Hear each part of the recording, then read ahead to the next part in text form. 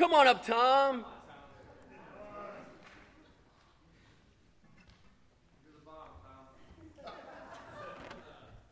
Good to know. Give you that. Great. All right, good to be together. I had a little rough start today. I'm just telling you ahead of time. I am getting reacquainted with Michigan pollen, and last night, this morning, I've had a couple sneezing attacks, not COVID, don't worry. And then Lori was giving me a little trim in the haircut and sliced a part of my ear, and I was walking around with toilet paper behind my ear for a while this morning. And I took an allergy tablet, and I'm a little spacey, but people would say, well, you're always a little spacey, so what's the difference? So I'm hoping I don't drool, and I'm hoping I don't nod off. Jeff, you make sure I don't, okay? All right, good. Anyway, we're going to talk about this topic here, one in Christ, because that's really what we are. Just look around the room. You already see different people from all different backgrounds gathered together here. And we're in this little auditorium, and we all kind of like each other. No fist fights have broken out this morning, and nobody's picketed Ben singing or anything like that. We kind of let them down on that last song. You got it together towards the second half of the song. But the first half, Ben, we let you down there, bro, just so you know. Yeah. And as we kind of prepare for communion, that's really what this is all about, us remembering that we are one in Christ. Communion literally means these things that are posted up there and so many other things, but it's what happened that day the church started in Acts chapter 2, when these people from all different nations, all different walks of life came together to celebrate the Feast of the Harvest in Jerusalem. And they spoke different languages. I'm sure they wore different clothing. They thought different. They had Judaism in common, but a lot of other things were different for all those people. But that day, when they all came together, God made them one from that point forward. And from that point forward, they shared this common conviction that Jesus is the Lord of their lives. And as they followed him and his teaching and the apostles that continued the message of Christ, they saw how this lived out in practical ways. People, when you put them together, they don't automatically just get together, but they're brought together by God. Amen? And so this passage in Galatians chapter 3, it says, "You are all sons of God through faith in Christ Jesus. For all of you who are baptized into Christ have clothed yourselves with Christ. There is neither Jew nor Greek, slave nor free, male nor female, for you are all one in Christ Jesus." That's what God did. He made us one.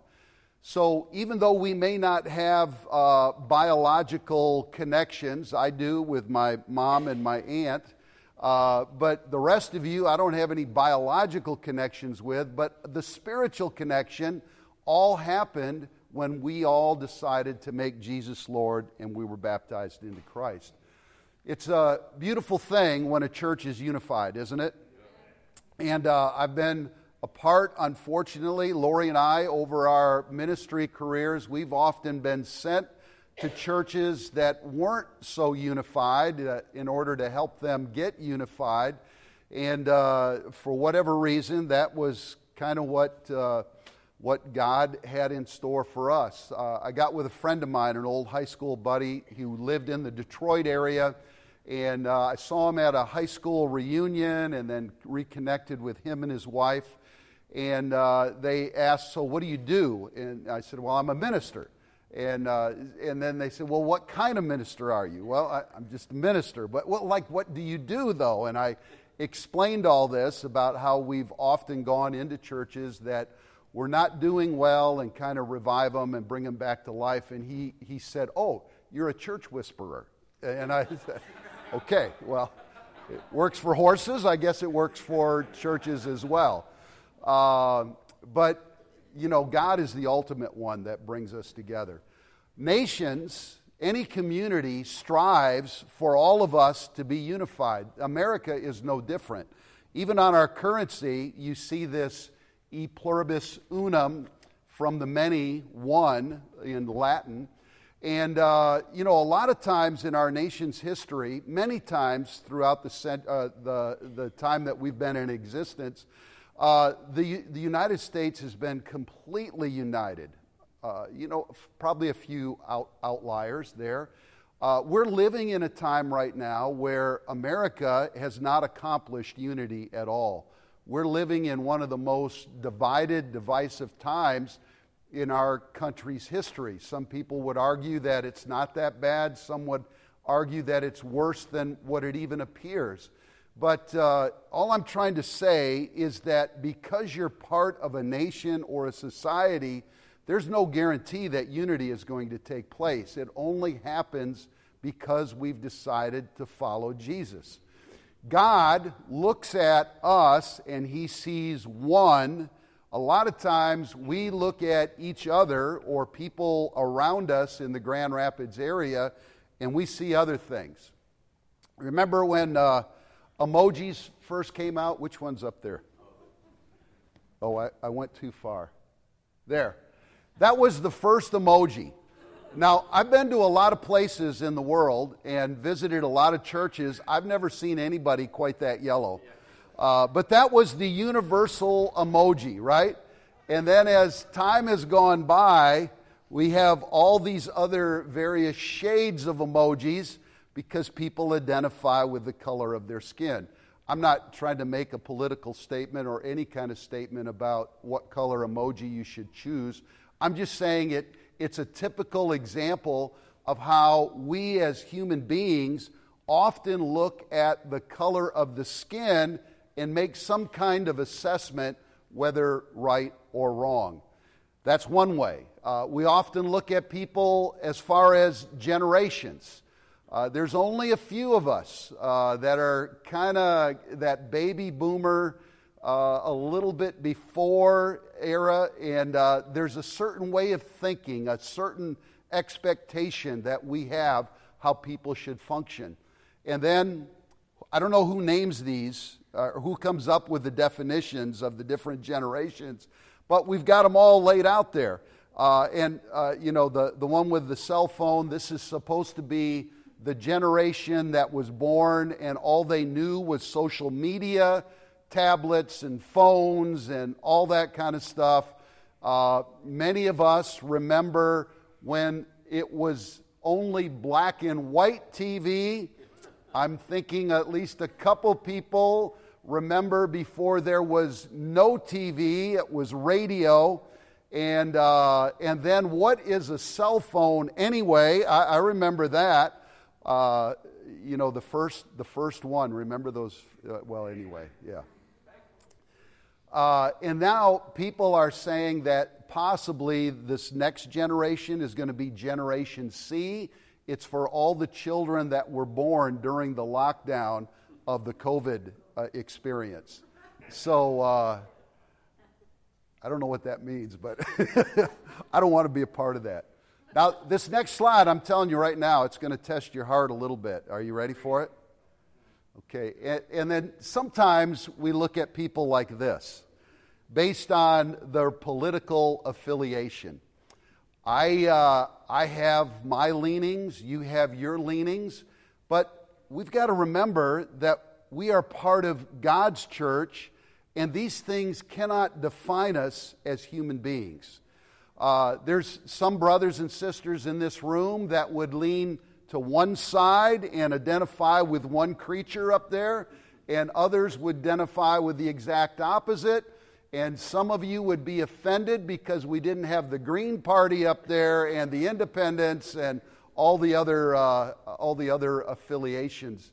These are all symptoms of worldliness that run through our heart that cease to allow us to view each other as one.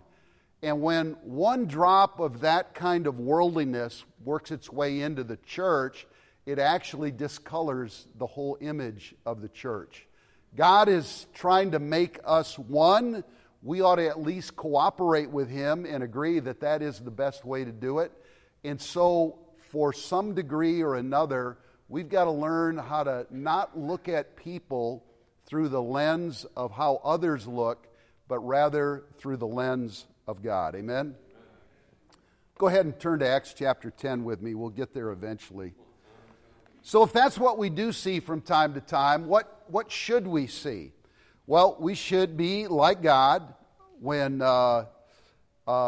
David was being chosen, he said, God does not look at the things that man looks at. Man looks at the outward appearance, but God looks at the heart. It doesn't matter.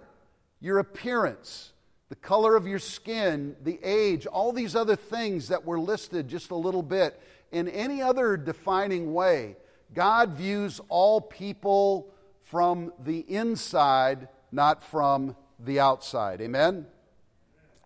Jesus was often criticized for some of the things that He did and said. A lot of times He broke Jewish tradition. The Pharisees would say that He broke Jewish law, and they would make judgments about Jesus.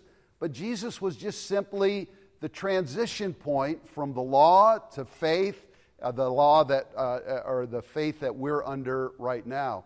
And so He challenged their thinking, challenged their hearts, and said, stop judging by mere appearances and make a right judgment. This is kind of human nature, isn't it? We can look at something very quickly or look at an individual very quickly and kind of come up with some assessments and some judgments that might be accurate, but many times, let's just say most times, we don't really understand who this person is, what brought them to this point, or what they're even really all about. We can't just judge by appearances. One of the biggest challenges for the first century church, it started out, the only converts that we read about in the Bible anyway, are Jews. And so then as the church begins to spread, and now it's going into different lands and different places where it's inhabited largely by Gentiles, anyone that's not a Jew, now all of a sudden, the Jews that were really, I think, probably very sincere in keeping their distance from Gentiles as taught by their family and their forefathers and their law, now all of a sudden, God opens the door for people like you and me to actually be a part of His kingdom. We were excluded from this. Our race, our nationality, our identity was excluded from Christianity in the early stages. But God, in a very powerful way, demonstrated that that's not the way it's going to be anymore. So in Acts chapter 10, we were not going to read the whole story. Ben's famous for reading whole chapters. I'm dreading the Sunday that we come to church and he says, okay, we're going to read the whole Bible today. And I hope you brought multiple snacks and vitamin supplements and all that kind of stuff. I think people are going to leave if you try it though, Ben. All right, good. But up to this point, we don't read about a Gentile becoming a Christian. And so this ushers in the opportunity for Jews and Jewish Christians now to look at the rest of the people that they are in existence with in an entirely different light. Peter himself struggled with this whole concept. God sends him a vision about some things that were considered unclean, animals to eat, coming down. And he says in verse 14, "Surely not, Lord," Peter replied. "I've never eaten anything impure or unclean." And so, the most common one is pork and things like that. I'm glad pork's legal nowadays. I love a good pork chop, pork tenderloin, anything on the grill. I'm getting hungry right now. So, So as the story unfolds, Peter still doesn't really fully comprehend what this vision was all about. But some people were sent to Peter to bring him back to a man named Cornelius, who was a Gentile, an Italian, someone of military background perhaps. And it says, as they come to him in verse 27, talking with him, Peter went inside and found a large number of people. He said to them, "You are well aware that it's against our law for a Jew to associate with a Gentile or visit him. But God has shown me that I should not call any man impure or unclean. So when I was sent for, I came without raising any objection. May I ask why you sent for me?" So Peter understood now what that vision was all about. He thought initially in the vision as it unfolded it was about food, but God was giving him a little preview that, no, it's not about food, it's about people. That you should not call anyone impure or unclean that I've already made clean, or in other words, provided for. There may be some people in your neighborhood that you don't associate with because you don't like who they are or what they represent. There may be groups of people that you like that when you're around them. I remember shortly after, I don't know how long it was, after 9/11, I was on a flight. We were coming back from the Baltics, and there were a group of Middle Eastern people on this particular flight, and it made me a little uncomfortable because there was a lot of stuff in the news at that moment. And I even leaned over to Lori. There were two young guys that were pacing up and down the aisle of this big jet that we were flying on. And I said, "Lori, look, if something happens, you know I'm going to have to stand up and do something. I don't know what it is, but I'm going to get involved." She says, "I know you will." And so I'm watching these guys throughout this flight. We land in Detroit. We go through immigration, where you come in through customs. And come to find out, most of these Middle Eastern people were American citizens. But because it was in my head and because it was so prevalent in the news, I made a judgment or had suspicions that were unfounded. So I'm just saying, all of us, we're not immune from having these types of thoughts run through our minds. Some things happen, and then in verse 34, "Then Peter began to speak. I now realize how true it is that God does not show favoritism, but accepts men from every nation who fear him and do what is right." And then down in verse 47, "Can anyone keep these people from being baptized with water? They've received the Holy Spirit just as we have. So we ordered that they be baptized into the name of Jesus Christ." When they asked Peter to stay with them, and then they asked Peter to stay with them for a few days. That very night, this strange category of people, Gentiles, now became one with the Jews who had already become Christians.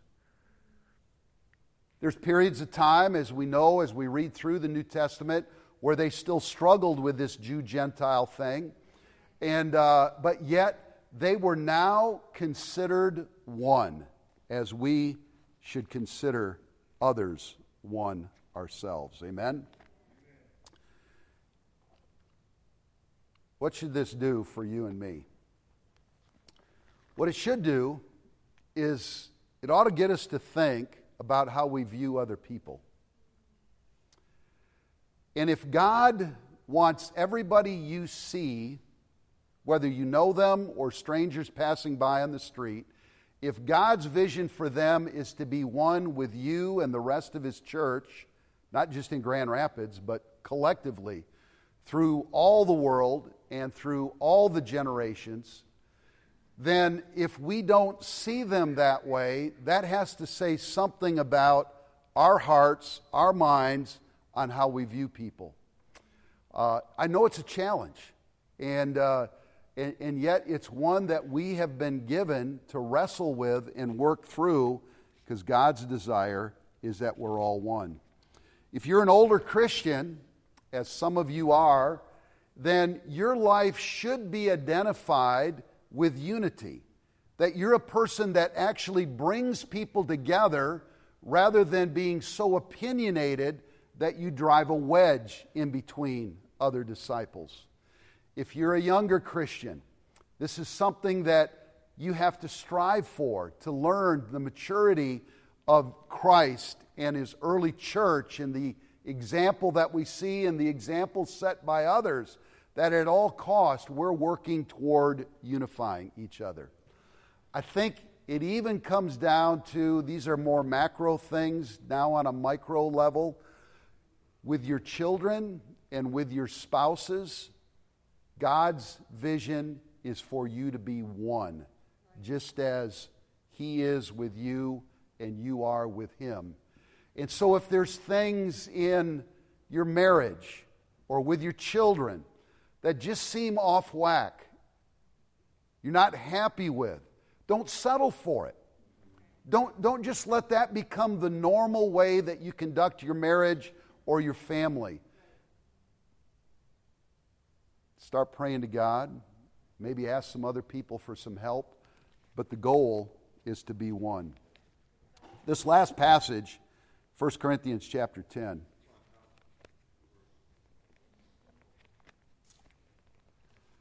You know, when we take communion, as we will here in just a moment, we often, and rightly so, think of the body and blood of Christ, right? We have that little cracker. Some of them are good and some of them are lame. Sometimes they're stale. In the last 2 years, a lot of them have been prepackaged that taste a little bit like styrofoam. But regardless of what it looks like and what it tastes like, we know that that represents the pain and the suffering, the life that Jesus lived. And when we put that in our mouth, we're remembering the life that Jesus gave for us. Similar with the juice. Whether it's real wine or grape juice, whether it was in a plastic container or a metal container, sometimes that juice gets a little funky tasting. Doesn't matter. It doesn't mean anything. It's what it represents. It represents the blood of Jesus Christ. But this communion is also about something else. It's also a reminder that you and I were made one when Jesus went to the cross, suffered, died, and was raised again. 1 Corinthians 10, we'll start in verse 14. Paul's talking to people that were struggling with getting rid of idolatry, and it's a lot about the Jew-Gentile thing that I talked about just a few moments ago. He says in verse 14, "Therefore, my dear friends, flee from idolatry. I speak to sensible people, judge for yourselves what I say." Now listen to what he says. "Is not the cup of thanksgiving for which we give thanks our participation in the blood of Christ? And is not the bread that we break a participation in the body of Christ? Because there is one loaf, we who are many are one body, for we all partake of the one loaf." This was instituted in the upper room the night before Jesus went to the cross, and Christians have remembered this on a weekly basis ever since that time. The body, the blood of Christ are always the focal point, but it's also a reminder that because of our allegiance to Him, this has made us one, that there should be no division amongst us at all. So I'm going to ask you to do something weird, maybe for the first time ever. You've already done a lot of weird things in your life. In fact, some of you have done weird things this morning already. So instead of just simply bowing down, putting your face down and closing your eyes and thinking about the body and blood of Christ, I would like you this morning to do that, but then also to look around as you're taking communion and remember that this person that you make eye contact with, they're actually one in Christ with you. Amen? Let's pray, and then we'll have the Lord's Supper. Father, thank you so much for loving us, reaching out to us, finding us wherever we were, and giving us an opportunity to be one with you. Thank you for the body and blood of your Son that made us